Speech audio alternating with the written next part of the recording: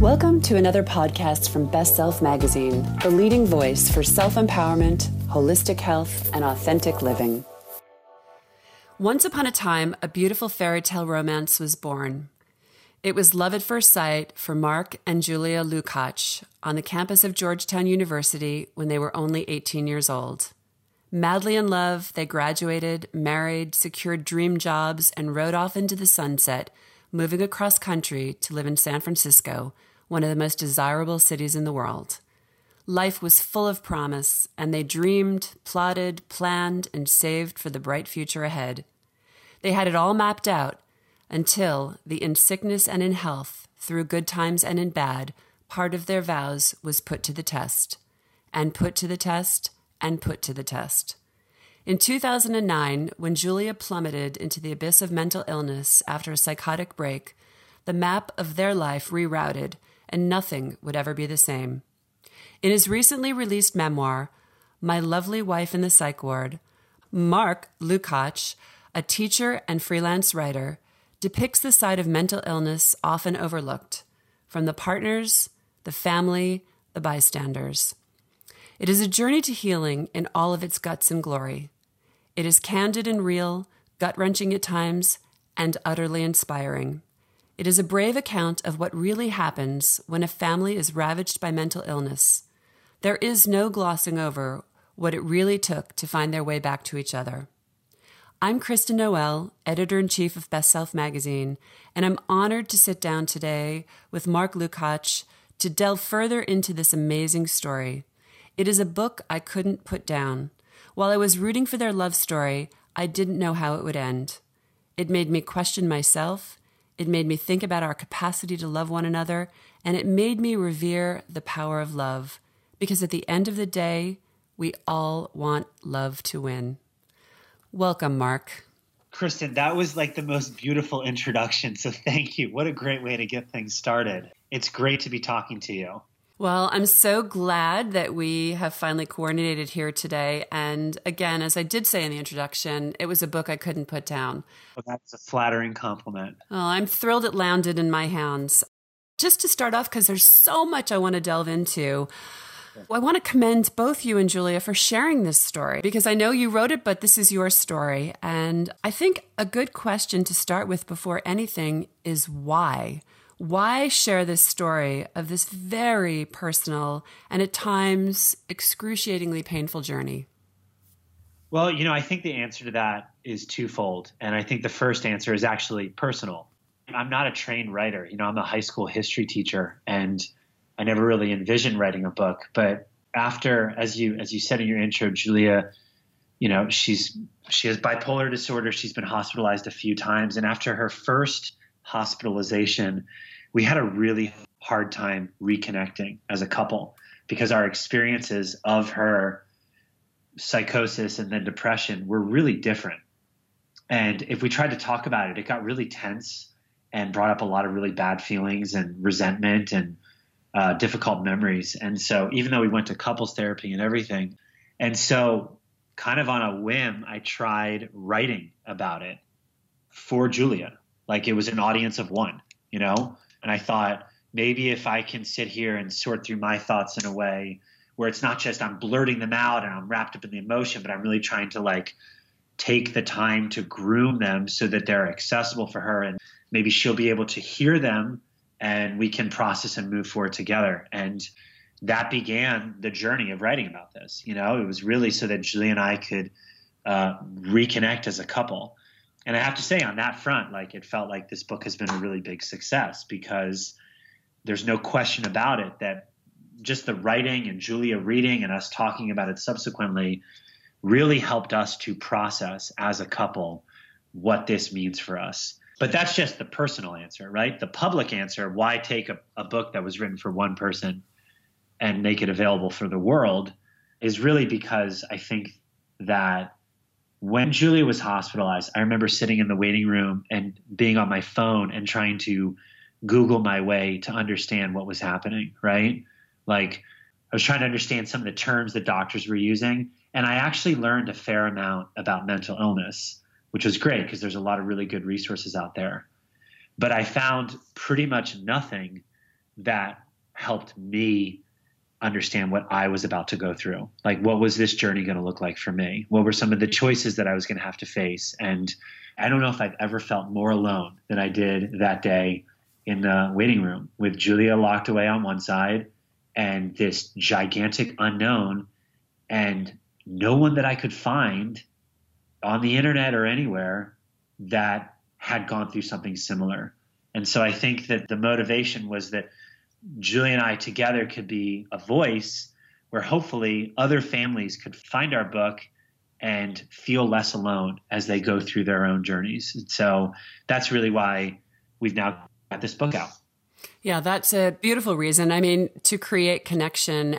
Exactly. You know, it's really hard to believe that in this day and age, you would have such a hard time finding other stories. I know. I was struck by it too. Now, granted, this is 2009, right? So like, you know, the iPhone's only a few years old. All social media is still just kind of catching on a little bit. And so like, I'm a reader and I'm a historian and I go looking for answers. And so I was looking for where's the book about what is going to happen to me, you know? Right. And I found a lot of books about what Julia was going through and I read every single one of them. But I just couldn't believe it that like no one was telling this story. And subsequently, I've come across a few more communities, and there is a great support group for families called the National Alliance on Mental Illness, also known as NAMI. But the logistics of actually getting to that support group turned out to be really difficult for me. And so I never really was able to take advantage of that. But yeah, I just couldn't believe that there was this total void. And so I wrote an article back in 2015 in Pacific Standard magazine. And it kind of became like the template, the basis of the book. It's what got me a book deal in the first place. And that article, which talked about the caregiving side of mental illness and the struggle and some of the difficult choices I had to make and some of the internal struggle around guilt and responsibility, that article kind of blew up on the internet. And I think that really demonstrated to me just how many people there are out there who are desperate to have their experience validated and feel like there's someone else out there who's gone through it. And so I've just been, you know, I've had a lot of really amazing interactions with readers, and it brings me to tears when I hear from people who say, hey, I got to say thank you because I'm in something so similar, and it's just so nice to know that I'm not alone. And hopefully we're going to dive into a lot of this, but truly this is the human story. This is the human story of all that unfolds around it and as a result of it. And it's complicated and it's messy and it's painful and it's glorious and it's beautiful and it's all those things, right? And that's not what you're going to find on Google. I agree with you too. You know, and I think the book too, it's obviously about mental illness, but I think it's from a broader standpoint, it's about how every relationship we're in is tested at some point by crisis. And so how do you try to work together to get through that crisis, you know? And you're right. You're not going to find that answer on Wikipedia or like the 13 ways to get, you know, those listicles that you find on the internet. Instead, it's like you need to take the time to really sit down and process and take in the whole story. Speaking of the story, let's go back to 2009 and just paint a picture of this love story and paint a picture of what happened. Yeah, it was like charmed fairy tale romance. I mean, as you said, we met super young. We moved out to California and felt like we were living our dreams. We were so happy and made a nice friend group. And Julia was thriving in her career. I mean, she's always been really ambitious and successful. And so no surprise, she was doing well in work. And I was teaching high school and loving that. And I remember my dad came out and visited us in the fall, where in California is at its most appealing, right? And we were on a walk and he just put his arm around me and he's like, you done good. Like you found a pretty good life for yourself, you know? And I couldn't have agreed more. You know, we were really, really fortunate. And so then when we were 27, Julia transitioned to a new job at a new company, and almost immediately things took on a different tone where this really confident, successful woman that I had known for 9 years was all of a sudden really uncertain at work. She didn't know what to do. She was getting emails and not sure how to respond to them. So she'd send them to me, like the drafts that she was working on. And these were like one or two sentence replies that Julia was apparently working on for hours.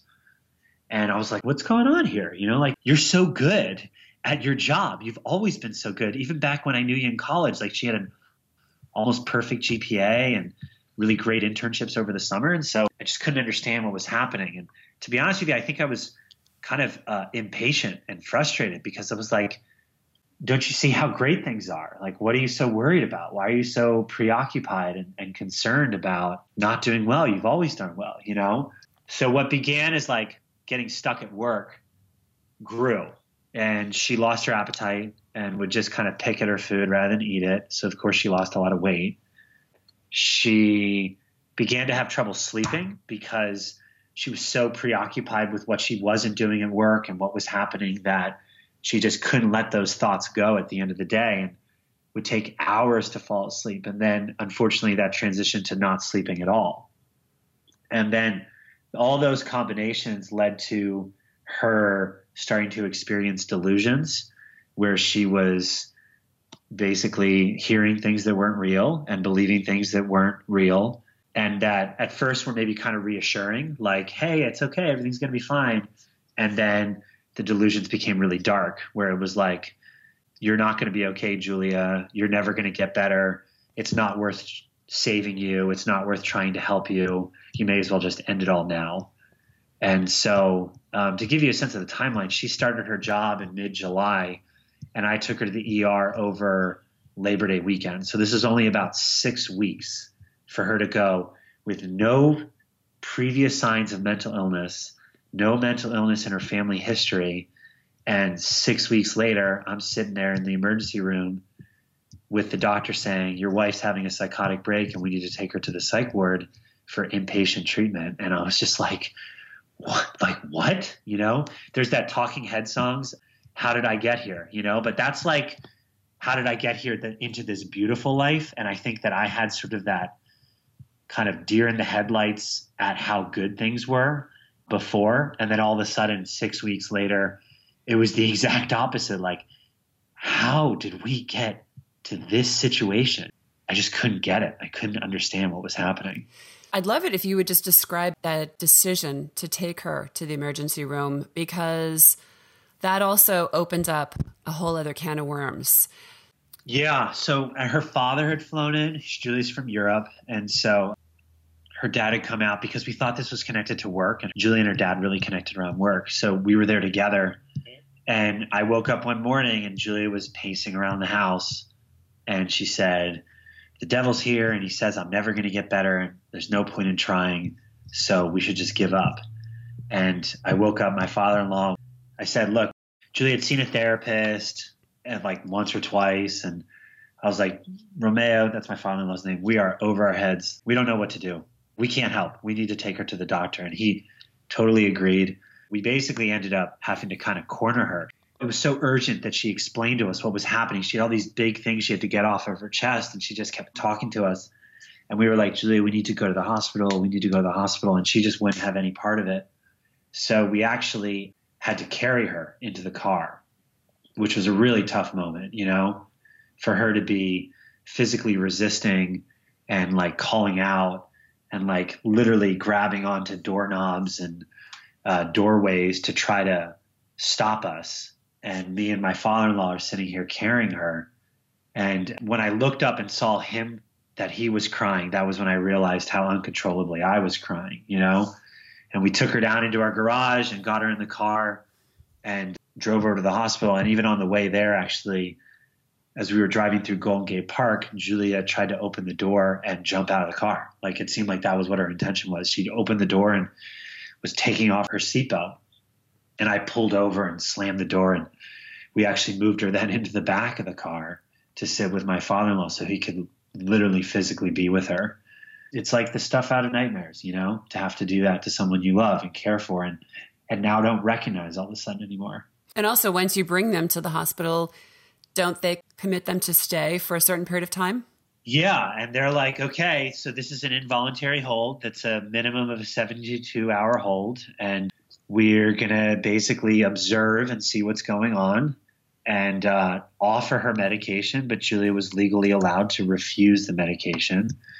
this is at least the way it is in California. I don't know how it is in other states, but after the 72 hours, the doctor who had been observing Julia makes a recommendation to a judge about whether they can now legally require that she be there for longer, and also if she can be forced to take medication even if she doesn't want to take it by choice, which means the equivalent of basically people pinning her down and giving her injections.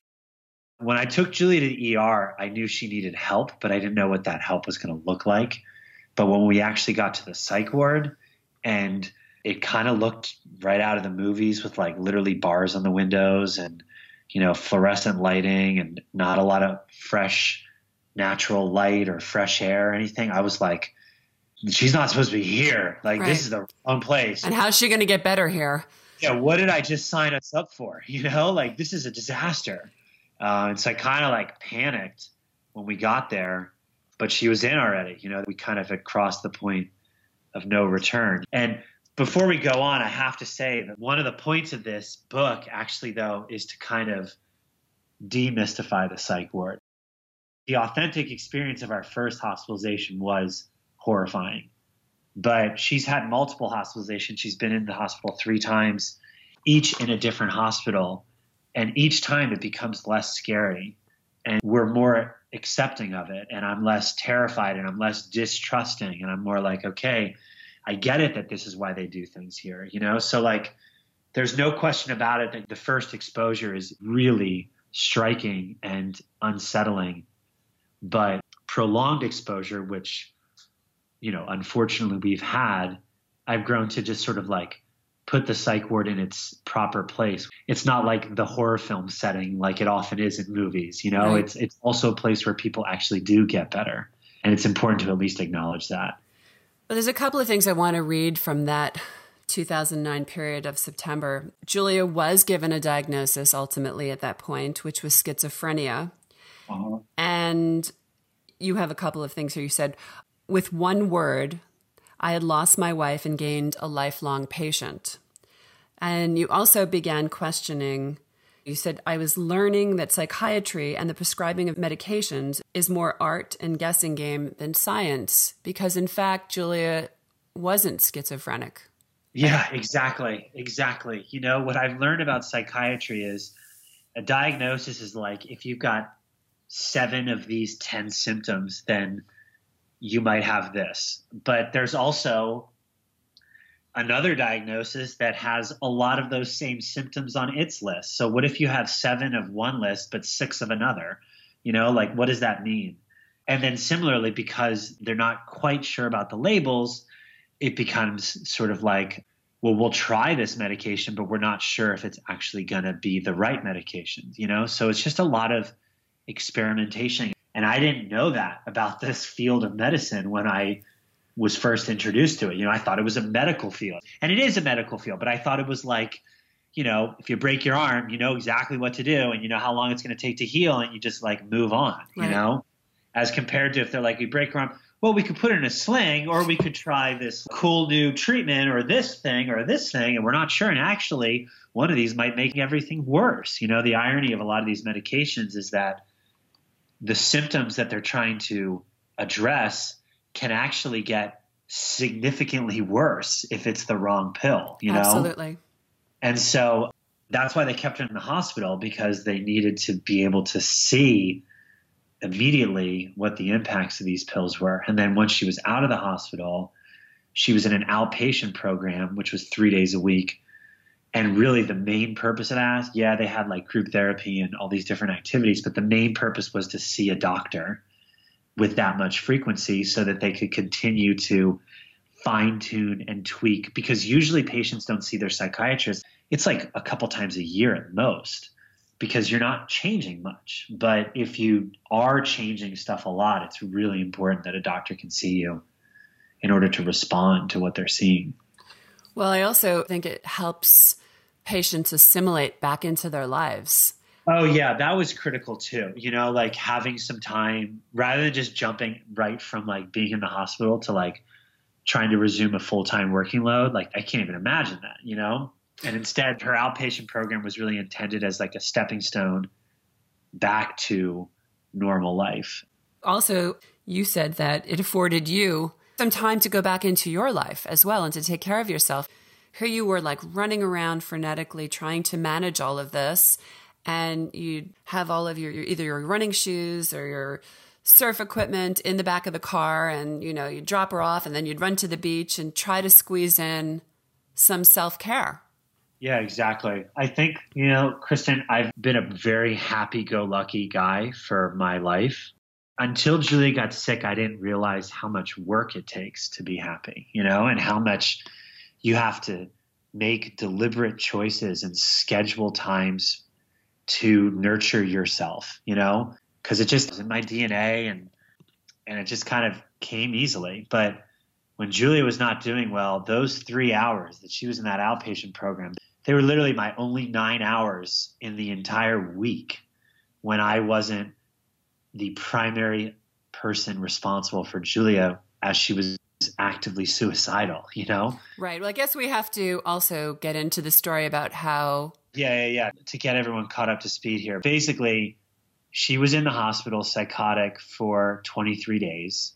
They pumped her with a lot of medication, antipsychotics, which since psychosis is about like your thinking is going so fast, the primary purposes of antipsychotics are to slow down your thinking and to mute the psychosis. And they were effective in that regard. The psychosis faded, which was great. But on those meds, Julia was really slow, physically and mentally. It was hard to engage in conversations because just her processing was much slower. Or she was also, in the wake of the trauma of being hospitalized, Julia was deeply suicidal, and like just really, really hopelessly depressed, where it was an effort to get her out of bed in the morning. And I basically felt like I had to just kind of plan our days so that she wouldn't just sit around and think about killing herself, And also talk about hiding the medicine. Yeah. So she hated the medicine as prescribed because she was gaining weight on it and it made her slow. But she also saw the medication as a way to overdose and commit suicide. So I basically hid her pills throughout the house and would change up the hiding place like every 2 days. And so each night when it was medicine time, I'd lead Julie into our bedroom, sit her on the bed, close the door. Oh my gosh. I know, it was terrible, right? This is just so terrible to have to do. But like I would pretend to search through the house so that she couldn't like auditory get clues of what room I was going to. And so I'd like look through every closet and look through every drawer and eventually, of course, find the pills because I knew where they were and then take out the dose and then come back in the room and watch her as she took them and make her open her mouth to make sure she took them. I mean, this is like how horrible to have to do in a relationship. I mean, you can imagine why after she got better, it was really hard for us to reconnect. Let's also make this clear, too, that this became a 24-hour job for you. 100%. And so you had to take a leave from work? Oh, yeah. I was off work for almost an entire semester, and I never let her out of my sight. I mean, day 2, I literally stepped into the bathroom, and in those 2 minutes, Julia had left the house. She had opened the front door and was just walking away with no sense of where she was going. So this was like full on caregiving mode, And so again, to get back to where we all started with this, 3 hours a day on Monday, Wednesday, Friday, I dropped her off in her outpatient program. And so that was like my narrow window of time when I could take care of myself, Well, thank God you did. I know. Thank God you did. I know that ebbed and flowed a bit for you, but thank God you had the presence of mind to do that, because someone else might just curl up on the sofa and start eating bonbons, I did plenty of that too, but this became my antidote to that, and which was good. The medication she took knocked her out really early and really deeply. And so she'd be asleep by like 7 or 8. And then after about a month of this, like those 3 hours were fine, but not necessarily enough. And so that's actually when I began running at night, where I would go out onto the beach at like 10 or 11 after I was certain she was down and not going to wake back up. I go out on these runs by myself in the dark, just as my way to like kind of give myself a breather. You know, I'm a really physical person and I really process my world through my physicality. I mean, I'm sitting here literally in my office at a standing desk, kind of rocking back and forth as I'm talking to you, because that's just how I operate, you know? And so to be moving through life at this slower pace with Julia was really hard to be patient. And so I needed to have those moments of release where I could just kind of like, go out and get it all out, whether it was in the water as a surfer or running on the beach or whatever it was. You know, my grandmother used to tell me that God never gives you more than you can handle. And I certainly have questioned that notion many times. How do you feel about that? Like, where was God in all of this for you? Did you pray or meditate or scream, or what was your spiritual grounding and foundation that kind of, got you through this? Or did it morph? That's a great question, right?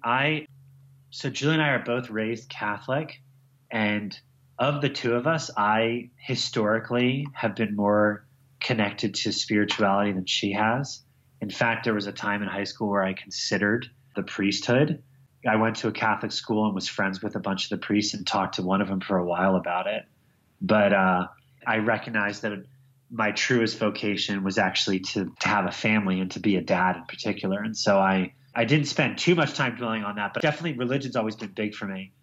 But the problem is that Julia's delusions were religious, right? They were all about like purgatory and heaven and hell. And that left a kind of bitter aftertaste for me around religion, and I've always sort of struggled to embrace Catholicism given some of the flaws of what the church has done, And so I would say that during this time, my spirituality really morphed to more like a polytheistic animist kind of thing, where I would feel the presence of a higher being in a lot of different places. I mean, in the ocean in particular, the ocean's so vast and massive. And I have this moment in the book where I literally had two dolphins swim underneath me while I was sitting in the water, contemplating if I had the strength to carry through with this. And here come these two dolphins, which I interpreted as me and Julia, going on their journey together. And I'm like, all right, there's my sign. As long as we can do this together, we can make it, But even like I would see it like in each wave, I would go and paddle out and I'd go under the wave. And I felt like that was this spirit that was like trying to either maybe punish me if it was a wave where that was like really violent, or it was trying to embrace me, And so I got like kind of groovy around spirituality, to be honest with you, during this time, because I definitely needed something to feel connected to. One of the things that I was amazed at was how much family support you had, which was incredible, because Julia's parents at the time were in Italy, and both of your families just hopped on planes. So much so, I was amazed when you said that you had to eventually start like scheduling them. You can come for this week, you can come for that week. But thank God you had this beautiful family support around you. Yeah, it was really fortunate, to have family who was so willing and also had the resources to be able to help, that like my mom could just drop everything and come and live with us, and or my mother-in-law could do the same, But that abundance of family help did come with some anxiety for me, because as I was kind of describing the 24/7 caregiving, I was asking myself like, God, why don't I just like let my friends help, or let family help? But I don't know, maybe this is part of my Catholicism, but I kind of had this guilt because the caregiving was so much. I kind of felt guilty about asking others to help carry the load, Certainly in the first episode, I was really worried about seeing if friends could go out to dinner with Julia so that I could have a night off, because I didn't know if they were really prepared for the fullness of what that all entailed, and like what Julia was going to be like. And so family was actually kind of similar in some ways, where like I felt responsible, and this wasn't through any fault of them, this is just kind of how I'm wired, but I felt responsible for managing their experience of Julia. And so it actually at times felt like work, even though my mother-in-law is there cooking and cleaning and doing all the grocery shopping, I also felt like I wanted to try and see how she was doing emotionally and manage her experience of it a little bit. And then the same for my mom, that it was like, you know what, there's too many cooks in the kitchen here at times, and I actually just need to say no to the offer of help, you know? Right. And that's actually a part of the story that I'm still learning more about. A major thing that happened through this illness is I got a lot of blinders on in how I look at the world. Like my worldview, which had been so big, became so narrow. It's just focused on one person for so long, you know? And I'm still in writing this book and it being available and having family members read it. It's actually been really interesting to hear their stories about what it was like for them. And these are stories that they've been sitting on for years because I hadn't really asked them that much. I've sort of made assumptions on their behalf around how they might be feeling it and making decisions based on those assumptions, but not actually like letting them have the fullness of their experience either. So I've been learning more about the full picture. It's been really interesting. I was thinking, well, that's just the way life unfolds. It sort of puts the spotlight on where we need to go next, right? Or where we need to go when we're ready. What's so beautiful about this book, and again, I'm going to go back to the notion of this is a human story because we're not going to have the time to get into everything that happens, but Julia does have 2 additional psychotic episodes. Right. And when I was reading this and even just looking through all my notes, the things that I so appreciated you bringing into the book that really, grabbed me were that you were living in this crisis management mode so that, really all else had to be put on hold. And that included your own feelings and your own resentments. And there's a part in the book that I guess, obviously there were these synapses in between these episodes where you were feeling guilt about your own feelings emerging. And like, for example, resentment. You said something about how, life seemingly stood still for you in that first year, in that first episode. And you said, I ran through all the amazing things that my friends had done over the last year, and referring to career successes. Our siblings all took big steps forward in their careers. It seemed that the last 11 months had been good to everyone but us. Yeah, absolutely. I had to sit there and grin through it and pretend I wasn't so frustrated at feeling stuck, because the last thing I wanted to do was be a burden on Julia, right? Like this illness she was encountering was already such a burden that I didn't feel like I could further weigh her down with my experience, And so yeah, that was tough. Literally, it was that year I felt like 4 or 5 friends started companies. Of course. They just seemed like they were all thriving. And here I am thinking, God, what happened? We're just stuck. We are stuck in quicksand. And so unfortunately, when Julia got better and in what should have been time for celebration, actually for me became time where I felt like I could finally let my guard down and I could let my real feelings come out. And that was kind of at the heart of why it was so hard for Julie and I to relate, because she was like, why are you so cranky? Like, I'm better. Isn't that awesome? Like, this has been such a hard year. And I'm like, yeah, it is awesome that you're better, but it was such a hard year and I had to pretend that it wasn't. And now I can't pretend anymore. And I think also really I was seeking validation. I was seeking acknowledgement. And this feels like a selfish thing to say, but like when we give of ourselves, I think we all need to be seen in that process, right? Like, at least I certainly felt that way. I was like trying to give as much as I could, but I needed to know that Julia saw it. And I felt like the way she came out of her illness, I just didn't think she actually appreciated the real scope of what the caregiving was like for me.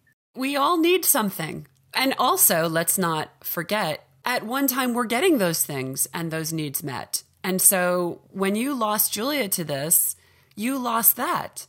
Exactly. So luckily you said you had a great therapist and the therapist finally gave you validation and said, Mark, you've been through a tsunami. Of course you feel like shit, and exactly. And the bottom line is also with emotions, they've got to come out or they're going to come out sideways. So let's talk about how you two found each other. You made your way to couples therapy. And as you brought up, you were looking for your, where's my thank you? And instead, her rage was coming out. She called you the medicine Nazi. Right. Because all this caregiving that was very well-intentioned, but I had taken some missteps. I mean, Julia felt micromanaged and she felt suffocated even at times. And I'm like, what? That's not the thank you I was hoping for, you know? And it felt so tragic because it's like we got through this really prolonged crisis and then now here we are. And now's when the marriage feels most fragile and the most uncertain, you know? Rationally, I couldn't make sense. Like, it didn't make sense to me. And so now, of course, looking back, it makes a lot of sense. But at the time, I just couldn't figure it out. I was like, how are we not at the best point ever? It's just like a constant high of celebration. And so... Well, you had to catch up. You had to catch up feeling your feelings. Yeah, exactly. So what we did in order to bridge that gap, as I said earlier, a first thing, a really amazing medium turned out to be writing. You know, it was really helpful for me to sort out my feelings and then for Julia to be able to read it. And she has said to me, she really has learned what it was like for me by reading about it. You know, like she definitely had a very limited sense. And I acknowledge I have a limited sense of what it's like for her. But when I was caring for her, I was so trying to understand and be as much walking with her side by side as I could, you know, and trying to understand the scope of her experience. But she was so consumed by it that she wasn't even really aware of my experience of things, you know? So that was huge. Equally huge for us was actually going on a trip around the world. We kind of needed to just get out of our scene and get out of our physical space to try to like find our new rhythms. And we did a 4-month around the world trip.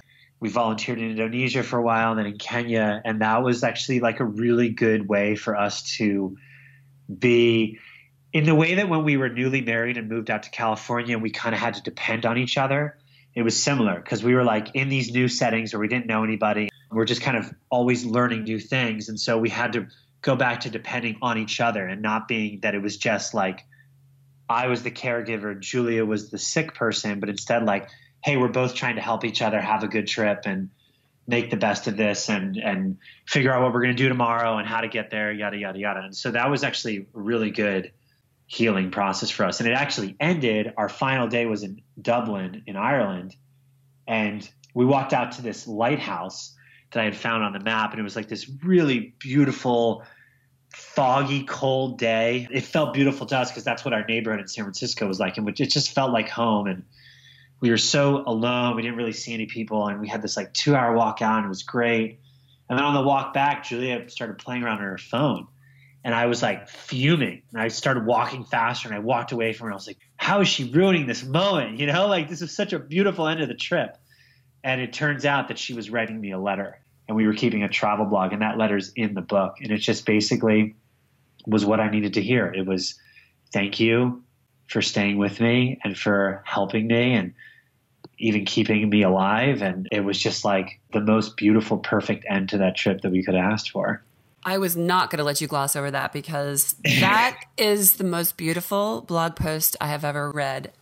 You know, when you were just describing it and you were saying that it felt like home, that was a homecoming. That was a moment of your homecoming. And you said in the book that this was never meant to be just a fun trip to get away and explore the world. This was a healing journey for the two of us. And in reality, it was your homecoming, and it was so beautiful. Well, thank you. I got to give Julia the credit for writing that amazing letter, you know? And it's true, because when we returned to the U.S., we got back on path with life. Julia got back into work. In fact, towards the end of the trip, she was applying for jobs. And so she already had interviews lined up by the time we got back. Because that's what Julia does. Exactly. She's an amazing career woman. And best of all, what we were able to do is reapproach the prospect of becoming parents, because that is something we had just opened the door to when we were 27. She literally had gone off birth control in July of 2009 and started that job 2 weeks later and then was in the hospital 6 weeks after that. And so we worried initially that maybe the door to parenthood had been closed. But after this trip and getting home, we talked to her doctors and said, hey, we really want to be parents. Is it a good idea to go for it? And they were totally on board. At this point, her diagnosis was major depression with psychotic features. And so the hope was it was a one and done kind of deal. And so, yeah, that felt like the truest homecoming was now we were getting to go and embark on this new, most exciting journey together of having a child. And to fast forward, it was amazing. Pregnancy for Julia was awesome. It was some of the happiest I've ever seen her. Jonas, our son, everything came out great, super healthy. We were smitten and totally in love immediately. The plan is I was going to be the stay-at-home dad. Julia was going to get back to work after an extended maternity leave. And when he was 5 months old, she went back to work. And 3 weeks later, she had her second relapse or second psychotic episode and was back in the hospital. So that's where, unfortunately, we did have this homecoming, but now all of a sudden, everything was back up in the air again. And then you were really, once again, torn. You said, when I was with Jonas, I was worried about Julia. When I was in the hospital, I worried about Jonas. I didn't know who I was anymore, a husband or a father. The two roles pulled me in separate directions, and I didn't know how to go in both places without being torn in half. Yeah. It's funny. I've talked about this so much. I feel like I should still get emotional, but I get emotional about this part of it because, as I said earlier, I really think that my biggest calling in life is to be a father. It's just the most instinctive, natural thing I do. And I was so excited for it and wanted to be so immersed in it. And I know that, like, for a 5-month-old, you want to be upbeat and cheery and baby voice and all this fun stuff. And then on the other hand, my spouse was back in the psych ward, psychotic, needed convincing to get back on her medication. And then, of course, afterwards was once again deeply depressed. And so it was just like the two parts of me demanded such different things of me. And like, how can you do both? And then even more challenging is how can you do both when those two people are literally in the same room? When it was the three of us in the same room, I, of course, defaulted to Jonas's energy, but it was actually really interesting. It was, I think, during the second episode and then especially during the third episode that I kind of stepped back from Julia's recovery. I think I kind of realized, you had said earlier, God only gives you what you can handle, right? And like, I think I had to realize like I couldn't be the captain of the ship of Julia's recovery like I had tried to be the first time. I instead needed to be a father first and foremost because our child was a dependent, And the interesting thing is I think that I did that out of necessity, but I actually think that was a good thing in the long run because Julia felt less micromanaged and less suffocated by me because I was giving her more space in her recovery, I literally couldn't be there in the same way that I was when it was just the two of us. And so she had more space to rely on friends that she was making through her recovery and also herself, And so like a lot of that resentment of the first episode, I think it wasn't as connected to the second episode. And it was almost just because it was a product of necessity. Well, I think also the way you went on to describe it was that you really, to some extent, had to make peace with this reality of what you were contending with and what was possible with Julia, and that there would be relapses, there could be relapses. Also, you developed tools along the way, and you said, I had already grieved a life's worth of mourning for her. I wanted her to just survive her bipolar, but I knew that something someday was going to take her away, but that didn't unhinge me anymore. Yeah. To be honest, I do feel like I had to accept the finality of life through Julia's constant obsession with wanting to kill herself. You know what I mean? And I think death is such a scary thing for so many people, and understandably so. But I think that certainly, for example, of my siblings, my grandmother passed away a few years after Julia's episode. And my other siblings were so terrified because they hadn't really confronted this sense of mortality. And since I had to kind of look it in the eye every day with Julia's suicidal feelings, I felt like I was like, yeah, like, well, let's not forget that's the inevitable outcome for all of us, and they're like, how can you say that? And I'm like, I'm saying it because it's the truth. Right. That's actually one of the notes the book ends on, is that it's been 2.5 years since Julia's latest episode, and things feel like they're going amazing, but we can't have the naivete that this is no longer a part of our lives. Like, there's still certainly the possibility that Julia could have another relapse. And so, as you said, we need to develop the tools to prioritize her health and to really try to ensure that we do the best we can to keep a relapse at bay.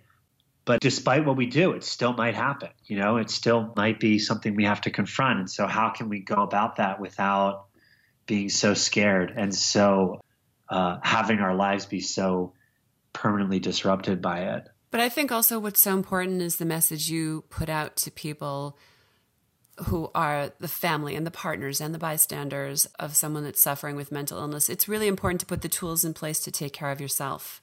Totally. Because if you don't take care of yourself, you can't take care of anybody else.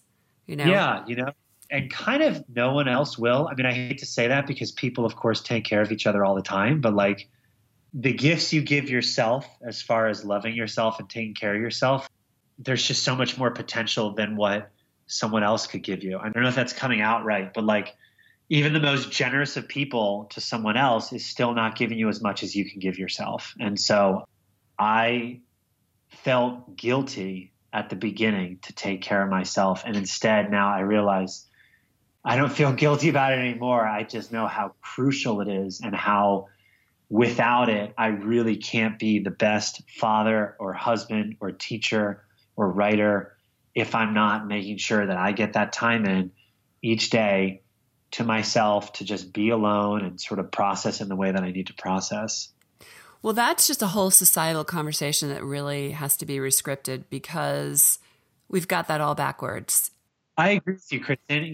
Like, I think actually there's a ton of pressure on parents to like literally sacrifice yourself at the altar of martyrdom on behalf of your children, Right.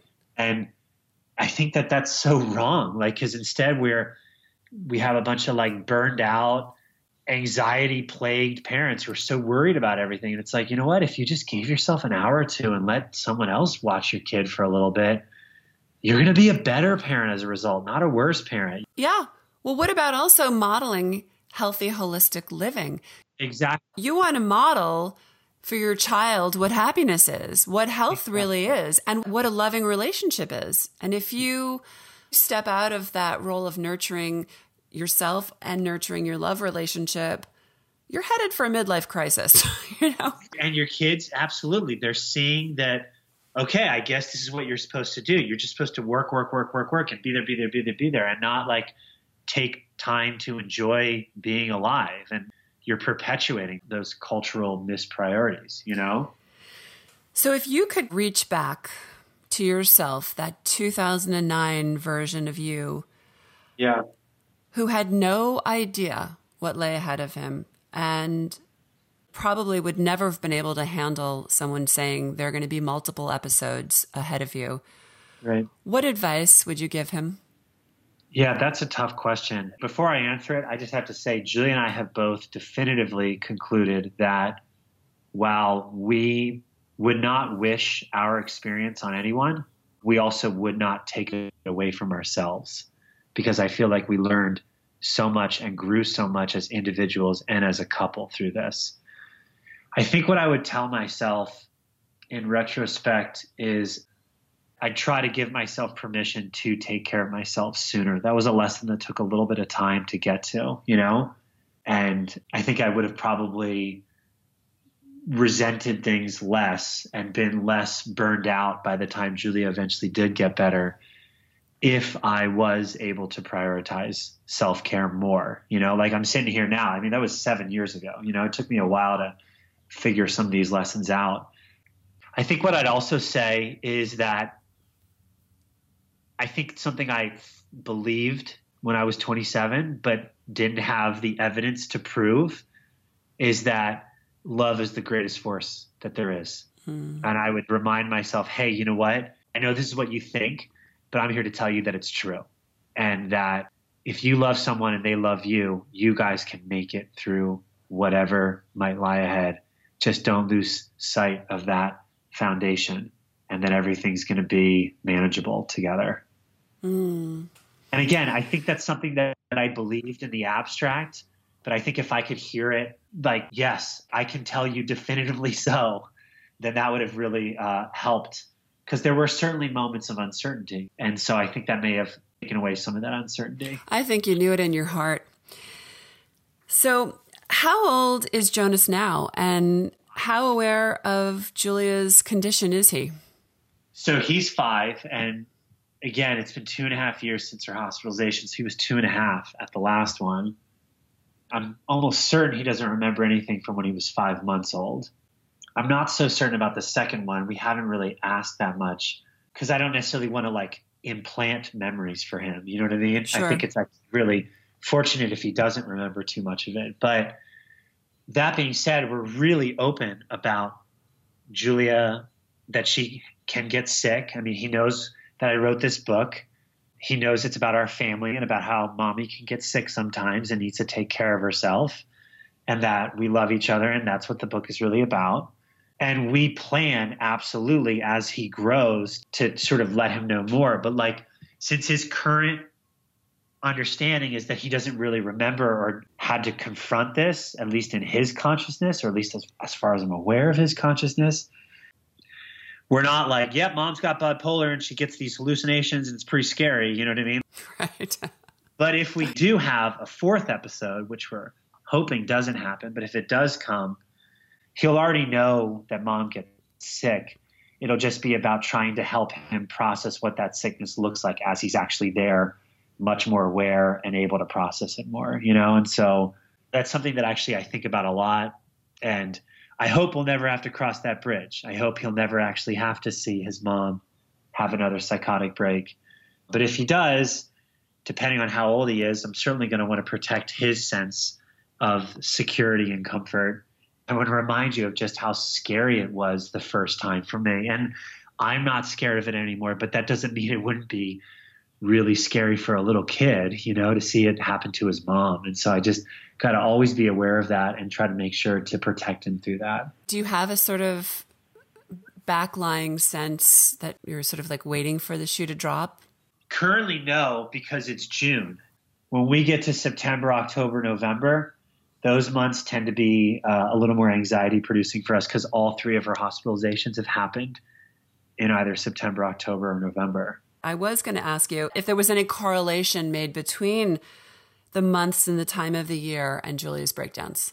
We've definitely recognized it. And Julia works in online marketing in the fashion and retail world. And so those are the months when they're planning for the big holiday extravaganzas. And so maybe that's connected, but we're not sure. But all I know is that there's no question about it that those times of the year, we tend to be a little more nervous. And we don't really want to talk about it because that can make the nerves bigger and more real. And we want to just kind of give it some space, you know. But like this fall in particular will be 3 years since her last episode.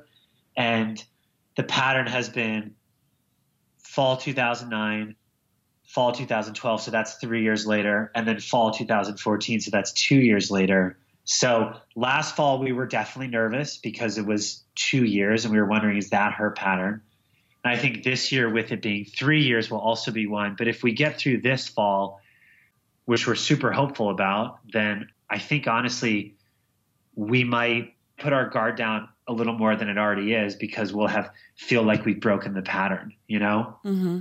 But again, we can't take it for granted, you know? This could come in May for all we know, 15 years from now. But like, just for now, we sort of definitely like, that's the time of the year where we're maybe the most, a little bit more gentle with each other, a little bit more considerate, because we know we both got this in the back of our mind, but don't want to talk about it because if you do talk about it, we get each other worked up, you know? Right. So maybe you just ramp up the self-care and the love. Exactly. Just a double dose of love during the fall. So Julia is more proactive.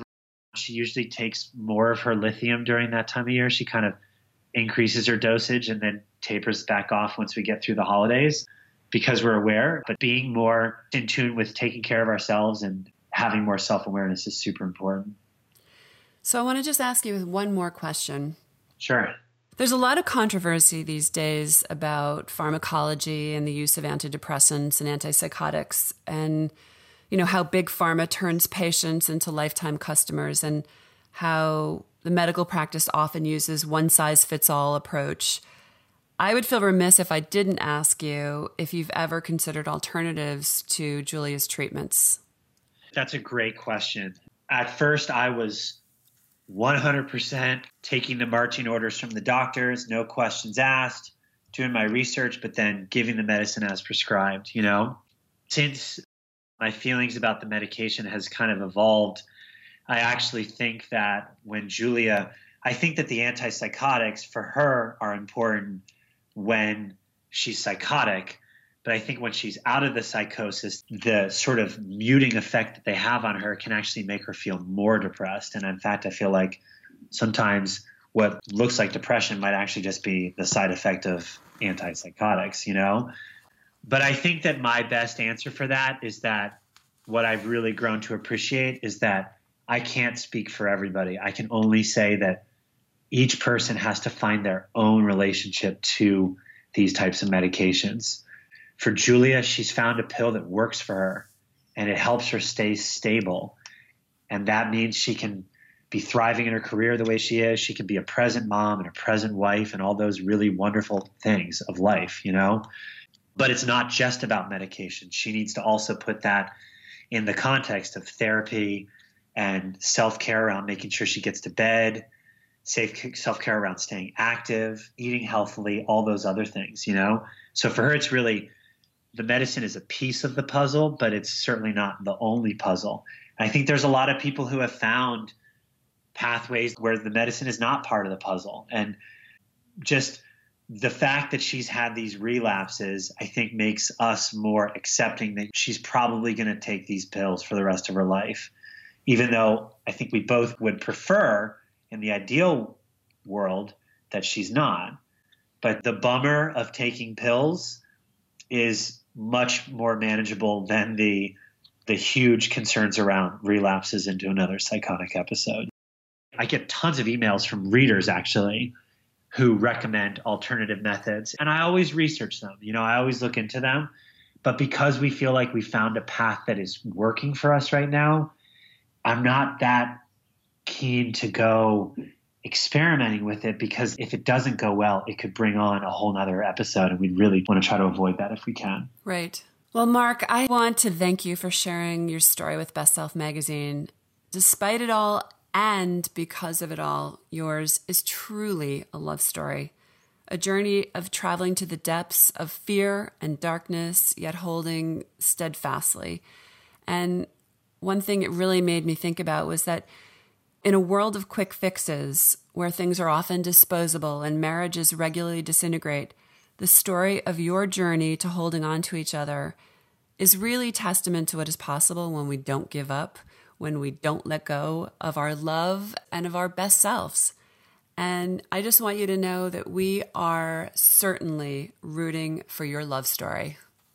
Kristen, thank you so much. I cannot tell you how much this means to hear these just really beautiful, validating words. So thank you for wanting to share our story with your readers and your interest in the book. It was just so nice to talk. Well, this is a fabulous book, My Lovely Wife in the Psych Ward. And again, it is a beautiful, beautiful human love story. And it's really of my belief that we hear most through the sharing of authentic story. And that is what you have done here. And again, I thank you, but I also thank Julia for giving her permission to open this journey of her life and her healing. And I really wish you all the best. Well, thanks a lot. I appreciate the time. Thank you, Mark. Good one, Kristen. Thank you for listening to this podcast. Learn more at bestselfmedia.com.